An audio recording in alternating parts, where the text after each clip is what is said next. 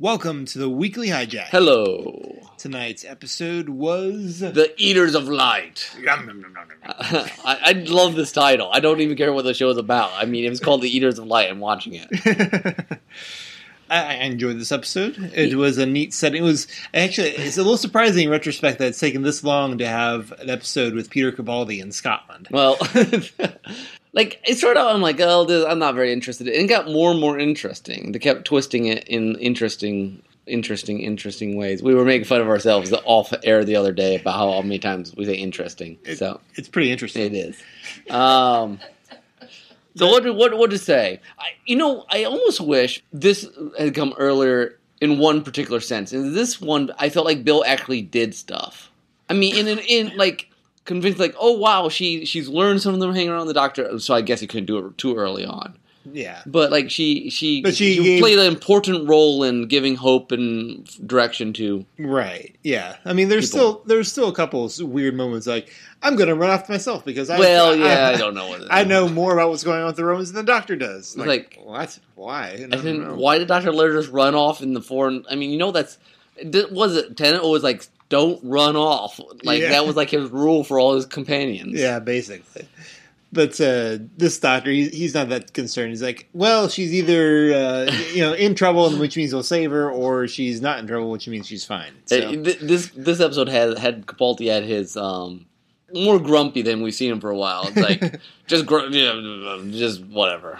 Yeah, losing patience. And and just being sassy all around. Yeah, no, had his sassy pants on. Fun stuff there. Nordol. He's like, I'm ingratiating myself. He just becomes one of the natives, and it was pretty great. He's a great comedic I'm glad this season will be far less interesting without. I mean, he doesn't do a lot, but he just adds such a nice flavor to episodes. Yeah, about every scene he's in. Yeah. I enjoyed the... I know this is probably... I don't know if this is where it was inspired by or not, but the very beginning of the episode... I was definitely getting a very Barrow Whites or Barrow Downs sort of feel from the hills. Which I'm sure that's an actual thing in Scotland and probably some of the inspiration for the Barrow Downs. I almost wondered if that little drawing on the stone, if that's not similar to something someone saw and said, that sounds like a good Doctor Who sort of thing to do. Yeah. And the turnout, it was pretty interesting. At first, I was skeptical. Like when they were going to take his place, at first I was like, "Yeah, but he just said that wouldn't work. Is that going to work?" And then I remember they established the whole the time in there actually translates into a lot longer. Yeah. So the whole time dilation thing, it was interesting. I don't remember offhand. And again, there's a lot of Doctor Who people so forcefully saying, "Stop it, we're going to do this." I mean. They even hit him on the head and get out of my way. And I thought that was kind of fun. But the doctor's always like, "I'm savior," and they're like, "No, you're not." I mean, not this time. Not this time. Yeah, because he does kind of have a savior. I mean, he's always had a savior complex. I mean, Tennant probably had the worst one with his god complex near the end of his season, but. Most interesting use of the telepathic language thing. I was just thinking that. It was funny when Bill realized that, and it's like, oh, you haven't encountered this yet, have you? Because the last time she went back in time, they were in London. Yeah. So she probably didn't think about it. She just thinks everyone in space speaks English. She wasn't even thinking about it because and even does lip sync. Yeah. So for one, it made sense there, but it was also kind of a nice setup for later on. Which, that's the first time I think we've ever seen two humans who can't talk to each other being able to suddenly hear each other because of the TARDIS. Yeah, and I wonder if that's a setting that the TARDIS normally has. But I guess there's not very many situations that they go to where that would be a factor. That's true. And it was a nice way to kind of. It's a kind of a Doctor Who trope to have two warring people that no guys, stop fighting and be friends again. But it was a neat way to do it. And it was an interesting choice too. That essentially only the teenagers were left, basically. Yeah. Either because of the one group having run off and the other group having... I guess they were the ones that were assigned to stay behind or something. Probably. But interesting choice, I thought. Because then you had the whole theme of growing up sort of thing. Yeah. Got all the Lost Boys. I was joking as we're watching it. Yeah. Overall, a pretty enjoyable episode. It was kind of like last episode, the Empress Mars, where it starts out, I'm like, I don't know what I feel about this, and just enough interesting takes on not quite tropes that it makes its own. It makes its own thing and doesn't feel like it's trying to copy too bad off other ones. Mm-hmm.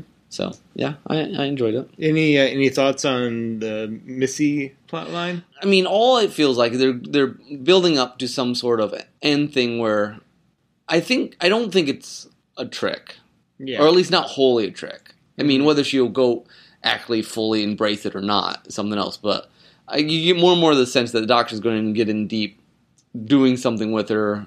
I think I even preview for the next episode had something about him trying to save her from something. I mean, even if there's some level of deceit in here, she's still acting in a very different manner than we've seen the Missy persona act before. Yeah. Before she was just kind of, kooky, off her rocker, kind of gleefully evil. If this is part of an elaborate, it seems really off her operandi. It also sense that we're seeing emotions when the Doctor's gone. I mean, so then they're just trying to trick the audience. I mean, then they're pulling like a Hans from Frozen sort of thing. Like, I'm in love with her until I need to be a bad guy, even though I just showed the audience off screen that I love her. Sorry, I have kids. I've only seen Frozen once, so I don't remember that at all. How did you get around that? I've seen it numerous times. I don't have kids. Well, there you go. That is the difference. Yes. Well, you just sit at home and watch Frozen. Honestly, I rewatch movies very few times these days. I actually don't either. There's a lot of movies I've only seen in the theater. Yeah. Okay, I went off track there. Yeah. But anyway, the Missy thing, I think is legit. I mean, whether push comes to shove, whether she'll just out of habit go back to her own way, that would be the... But I'm really just waiting to see how this thing... What it was not answered from last episode, where I was saying it's kind of just Dusek TARDIS, that it just went back to, and we still have no explanation for that. And I have a feeling we're not going to get one. Yeah. And it's a small thing, but it just why? I mean, it was just to get Missy in there. Unless, I don't know. Maybe they'll answer. I'm more and more doubtful. Yeah, Moffat's had a great run. I do think toward the end there's some cracks beginning to show. And I mean, even early on, he was always sort of hand waving, but it was so much fun and fairy tale ish. It worked with Matt Smith's sort of persona and just the craziness that was going on. Yeah, and then it's hard to justify doing that same sort of thing with the more grounded, serious Capaldi. Doctor, I think, and it's gotten almost less. I mean, Matt Smith all had these like this season's much more sporadic in some ways, and which is fine. There's nothing wrong with a season that's just sort of like, hey, here's stuff. But yeah, I don't know. I would like to. I don't know how the new show run. I would like to see who's there a little more grounded. Such a bad word because then but you care about plot holes. Don't just hand wave everything away. Yeah, I mean, you want to be fanciful. You want it to be extraordinary. You want it to be lots of fun. But I think the thing was the hand waving was fun at first. Yeah, there was a lot of fun hand waving earlier. Yeah, it would, and that's totally fine. But after a while, it just I think we especially when the tone of the show. Matt Smith's just like yeah, exactly.